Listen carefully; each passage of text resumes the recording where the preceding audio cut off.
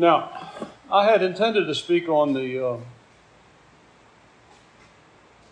Good Samaritan today, but in between what we talked about last week and the Good Samaritan is this passage in Luke 10 through 21, and I just didn't feel liberty to skip it. So it's very bad timing in the middle of a 6-day heat wave in Vermont to be speaking on the subject of hell.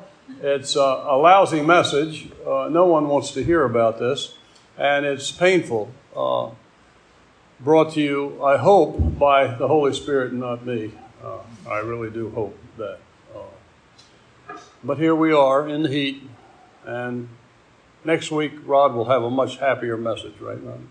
Happier. Yeah. His face doesn't look too happy. So we're in the middle of Luke. We're at that point where Jesus is charging his disciples for what I call, I don't know what the Bible calls it, but the second mission trip. He sent the disciples out first, and then he sent 70 of his followers out. I'm assuming the disciples went with him. And he charged them this way, and he said, "But into whatsoever city ye enter, and they receive you not, go your ways out into the streets of the same, and say, even the very dust of your city which cleaveth on us, we do wipe against you. Notwithstanding, be sure of this, that the kingdom of God is come nigh unto you." You know, we one time, Mike McCain and I started going door to door around Middlebury, and he was in Rutland. We'd take 1 week in Rutland and 1 week in Middlebury. And unfortunately for us, we started on South Street, which I didn't realize was an enclave of liberalism at the time. And it was a very eye-opening, painful, embarrassing, difficult walk to go door to door, attempting to hand out tracts on South Street. And that would be one of those towns where you just get out in the middle of the street and knock the dust off your feet and say, just know this, that salvation has come, and you refuse it. It's a very Jewish thing to do. I never did that on South Street. I was too busy running. But you know, the idea is that when they go to the judgment, not one particle of their town will cleave to your feet and you'll get caught up in it. It's the idea of being clean from the sins and the rebellion of that area. But there's a hint in there, isn't there? There's a hint in there that town is not going to fare well. Well, Jesus doesn't stop at that. But I say unto you that it shall be more tolerable in that day for Sodom than for that city. And I believe when Matthew tells this story, he says it'll be more tolerable for Sodom and Gomorrah. And you know what happened to Sodom and Gomorrah. God rained down fire from the sky and utterly destroyed the city. This is a message nobody wants to hear, but God's judgment is every bit as real as his grace. God's punishment is every bit as real as his rewards. And the fact is, as much as I do not like to talk, there are two subjects I don't like to talk about. One is money, and the other is hell. And I'm going to give you a break. We're only going to talk about hell today, not money. I hope. Sodom is brought up many times in Scriptures to prove that God will not tolerate sin. So anytime, people say, well, God, that's not going to happen. That'll never happen. It's never happened before. Well, you're skipping a few things like the flood and like Sodom and Gomorrah and the cities of the plain when you say God's never done that before. So Sodom and Gomorrah are permanent illustrations, along with the flood, in the Old Testament, that judgment is coming. Judgment is coming. All right?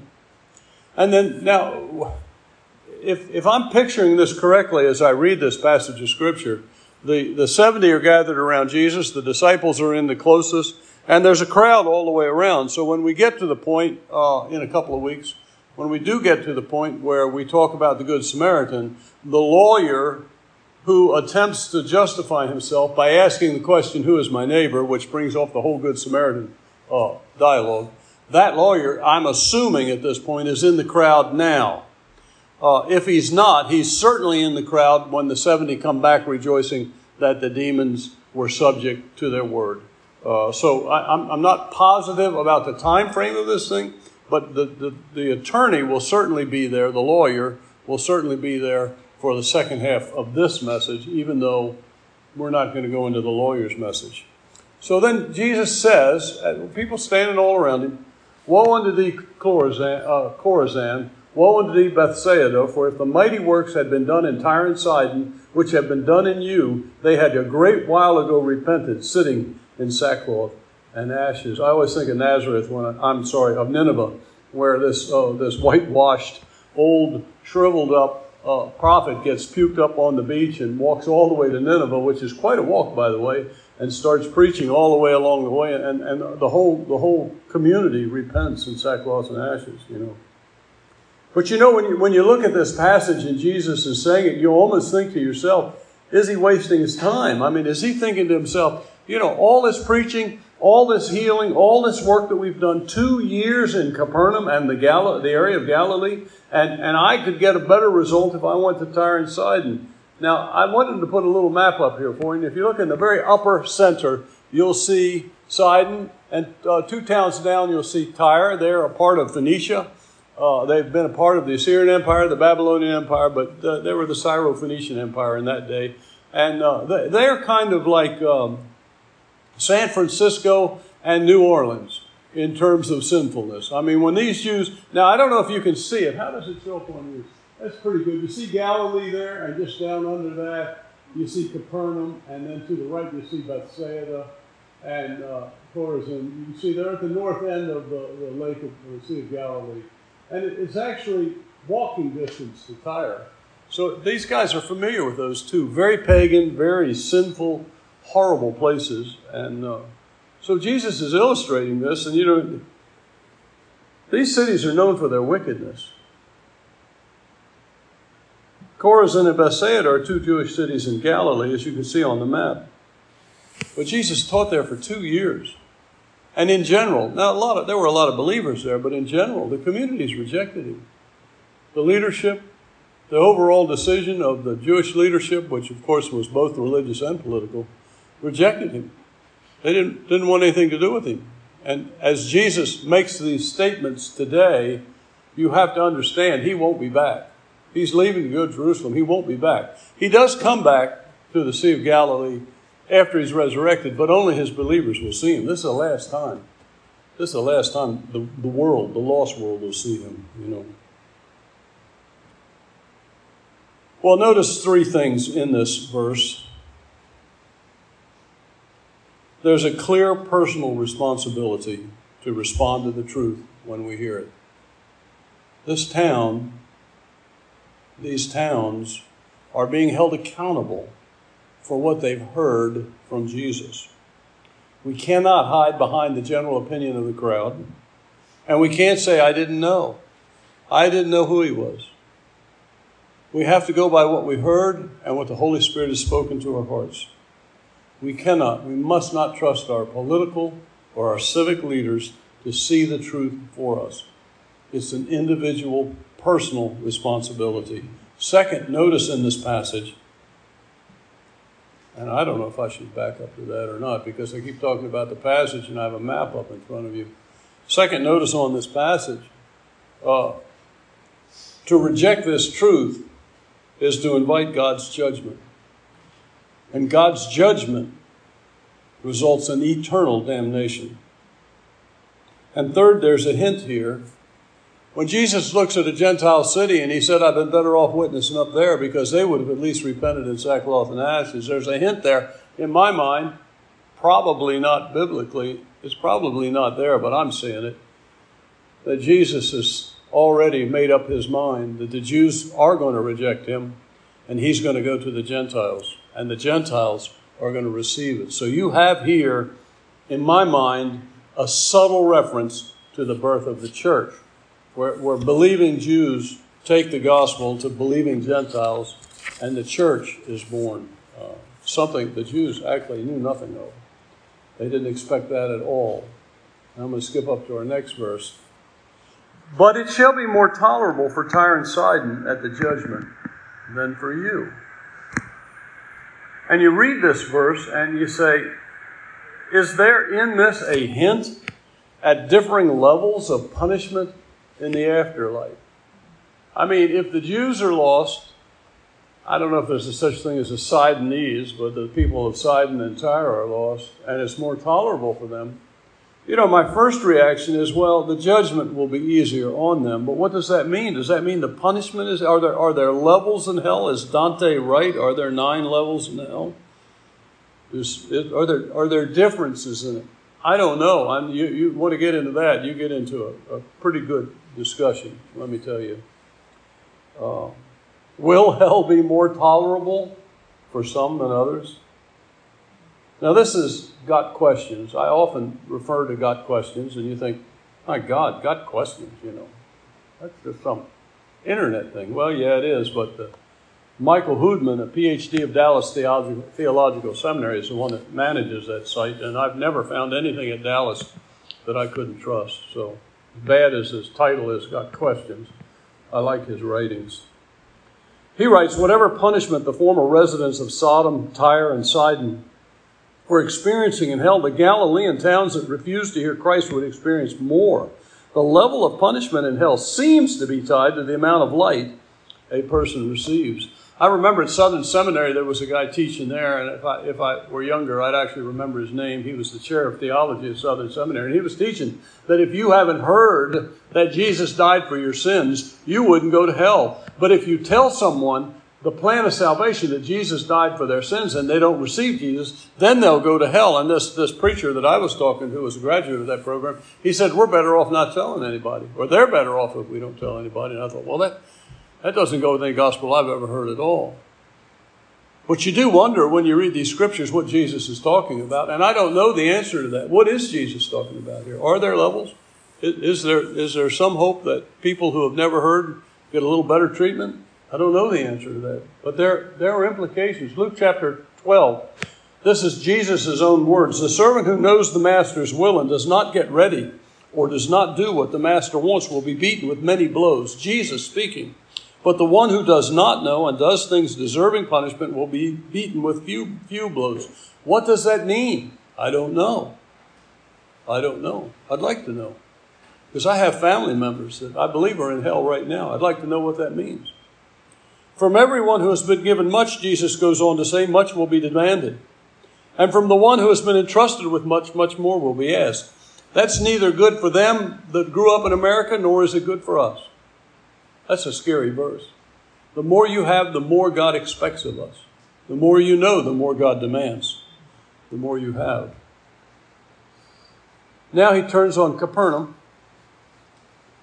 Jesus still speaking. And thou, Capernaum, which are exalted to heaven, shall be thrust down to hell. A.T. Robertson reads this, and thou, Capernaum, will you be exalted to heaven? A.T. Robertson makes a question out of that Greek. I don't. I like this interpretation better. Which are exalted to heaven shall be thrust down to hell. Capernaum, the city where Jesus lived, probably in Peter's house for 2 years, exalted because God himself came to live in that city, in my interpretation.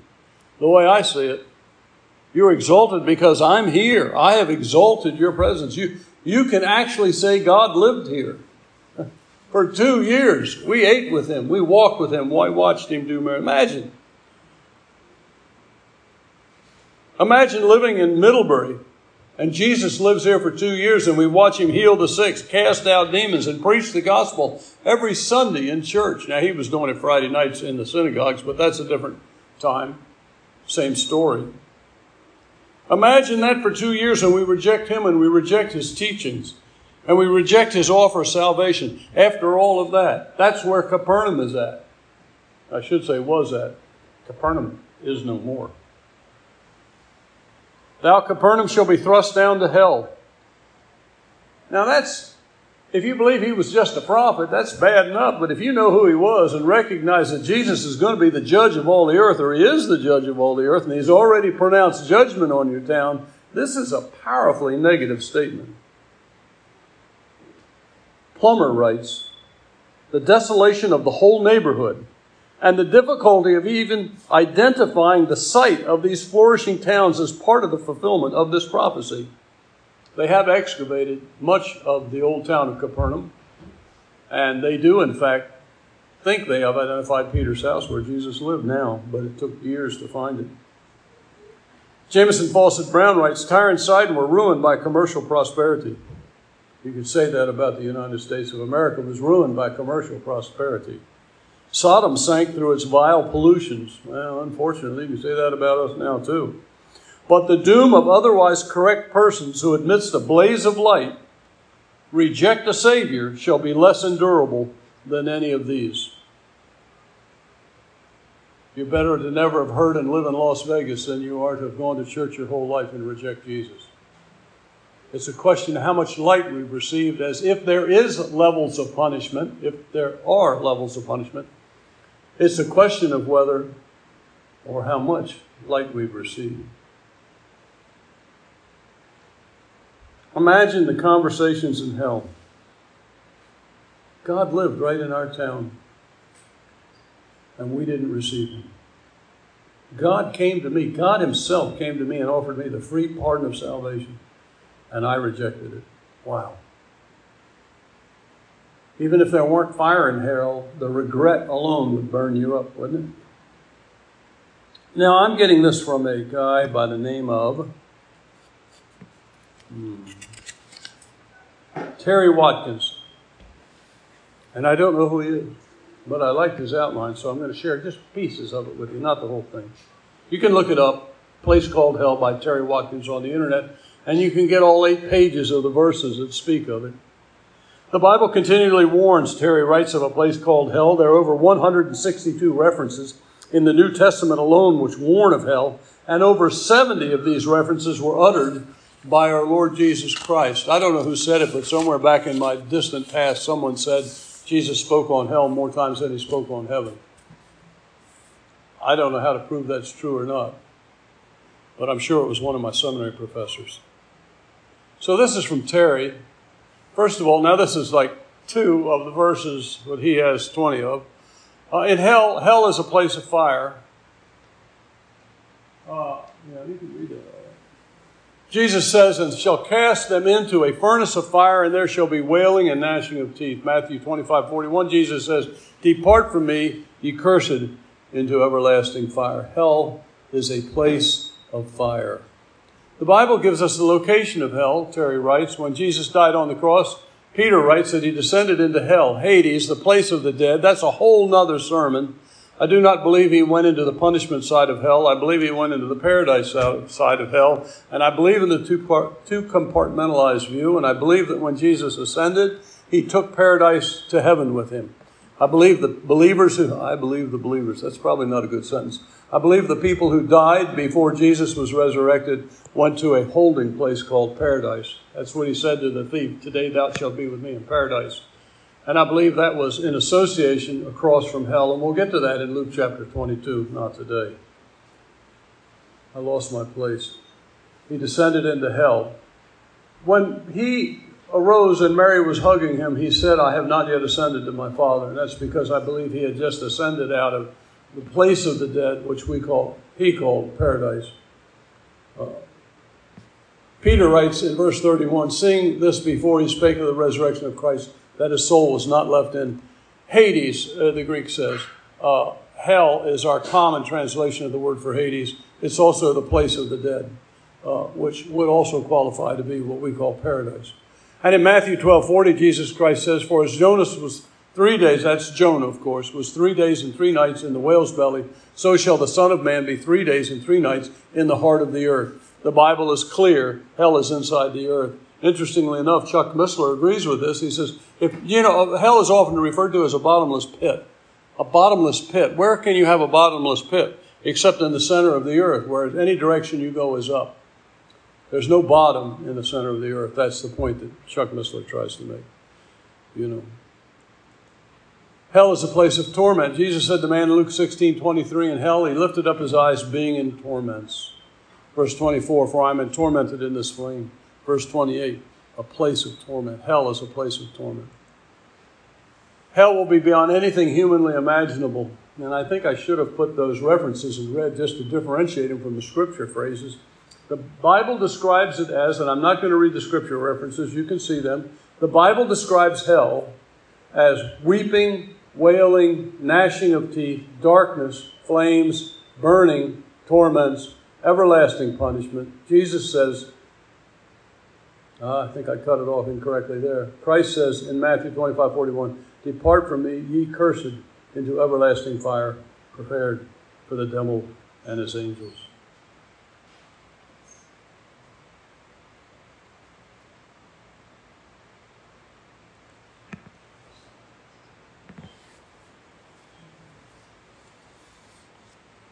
Now, I don't know how to get you any more bummed out than by reading that. I'm depressing myself here. But I'm going to make it just a little bit worse.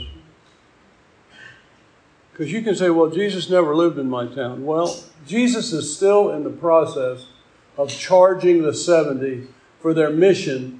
And their mission was to go all the towns in between him and the northern area of Israel, down through Samaria and down in Jerusalem, and prepare them for the fact that the King of the universe is coming to visit their town. He's going to begin working his way towards Jerusalem, where he's going to be murdered, proclaiming the truth that he is God in the flesh.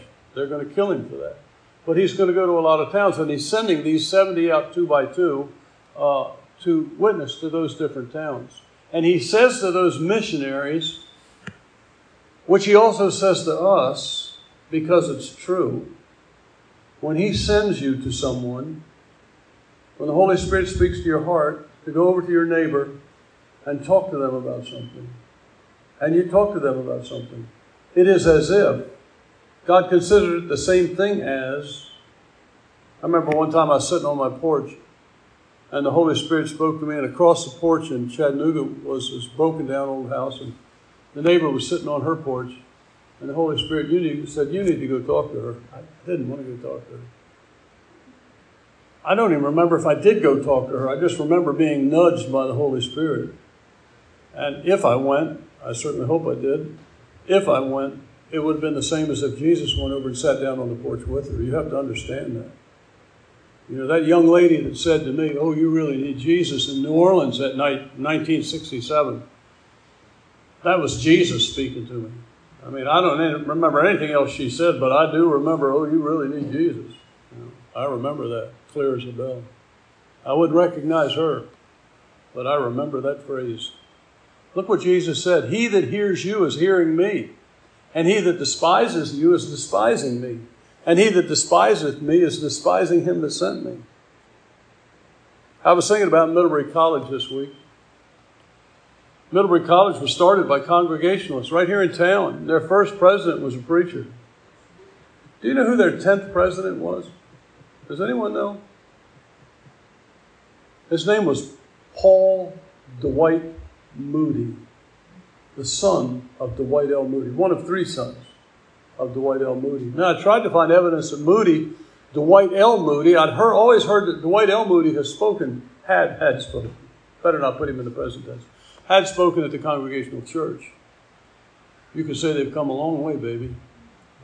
But Paul worked very hard to modernize Middlebury College. Now he was the college president. Did I write it down here? He died in 1947. They actually fired him in 1945. They replaced him, probably with somebody more liberal. I don't know that, though. And the first president was somewhere around, I didn't put that date down, but it was somewhere around 1810. And they've had 130 years of gospel witness at that college. It's pretty incredible. And you can say they've come a long way, baby. Because they don't want the gospel there anymore. But remember what Jesus said. To reject the people that Jesus sends to us is to reject Jesus himself. And to reject Jesus himself is to reject God, the Father. The United States in the past 200 years has had more light than Capernaum ever had, based on that reading. So the disciples went out and they were excited, and they came back and they saw people healed and they saw people saved and they saw demons cast out, and they were all excited. And you get to verse 20 and Jesus says, don't rejoice in that spirits are subject to you. Casting out demons, that's nothing. Rather rejoice because your names are written in heaven. That's what you want to be happy about, that my name is on his book. Because when we get to the judgment, they're going to look in the book, and they're going to see if our name is in the book. And if our name's not in the book, the Bible says we're going to be cast alive into the lake of fire. Now, when they all came back and everybody was excited and they were all happy for a change, because it didn't happen too often in Jesus' ministry, the people were happy. Verse 21 says, in that hour at that same time, or that was about the same time, Luke writes, Jesus rejoiced in his spirit and said, thank thee, O Father, Lord of heaven and earth, that thou hast hid these from the wise and prudent, and hast revealed them unto babes. Even so, Father, so it seemed good in thy sight. Jesus looked around at his followers, and he saw fishermen. He saw tax collectors. He saw wannabe soldiers. He saw working class people. And he rejoiced because they heard the truth and they received it. The point is that salvation is not about intellect. It's not about position or wealth. It's not about personal power. Jesus goes on to say in the next verse, all things are delivered to me of my Father. There's a sermon there if you want to meditate on that. All things are delivered to me of my Father. And no man knoweth who the Son is but the Father, and who the Father is but the Son, and he to whom the Son will reveal him. You can't think your way into heaven. You can't brainiac your way into heaven. You can't buy your way into heaven. It's not about intellect or position or wealth or power. The only way is through the revelation of the Holy Spirit that we can know who Jesus truly is. So when the Holy Spirit is speaking to your heart, receive him. Don't put it off. Because without the Holy Spirit, we cannot be saved without him moving on our heart. You can't think, well, I'll think about this like the king did and said, oh, this is very interesting. I'll sleep on this tonight. Yeah, well, you're still sleeping on it, king, because if you don't respond when the Holy Spirit comes to you, you haven't got a chance of avoiding hell. That's the point. He is our only hope of salvation. A.T. Robertson writes that God has proved his independence of the human intellect is a matter for thankfulness. You don't have to be smart to be saved. And A.T. Robertson writes, that makes me happy. We should be happy that you don't have to be a genius to think your way into heaven. It's a work of God. Intellectual gifts, A.T. goes on to say, so far from being necessary, are often a hindrance because we think too much. I've often made that joke when I'm talking to Middlebury couples that are thinking about getting married. You wouldn't believe the number of questions they come up with and the tests they put themselves through to see, do I qualify? Is this going to work out? Is this going to think, oh my God, just stop thinking and get married. You know, no one knows the answer to these questions. If you believe in your heart that God has called the two of you to be together, and you believe in your heart that God wants you to be married, just shut up and get married. Because you will never figure it out. And even if you do, if you find the absolute perfect woman, good, she's not here. If you find the absolute perfect woman, a year from now, she's going to be different than the one you met. And unfortunately, we are too. We all change. It's in God's hands. It's not in our hands. And he turned to his disciples and he said to them privately, blessed are the eyes which see the things that ye see. For I tell you that many prophets and kings have desired to see those things which ye see, and have not seen them, and hear those things which you hear, and have not heard them. So the issue is not how smart you are, or what church you go to, or what denomination you are. You could even say what denomination of Baptists, since there's over 200 Baptist denominations. The issue is, can you hear? Have you heard? And can you see? Have you seen? And then have you received? Let's pray. Father, it is again my hope that no one leaves this building without having heard your voice and responded in faith to your Son Jesus, saying, Lord, forgive me of my sins and please save me. Lord, if any of this is true, I want it to be true for me. And I know, Father, that if they'll pray the simplest of prayers in Jesus' name, you will hear them. You will hear them in Jesus' name. I pray this in Jesus' name. Amen. Amen.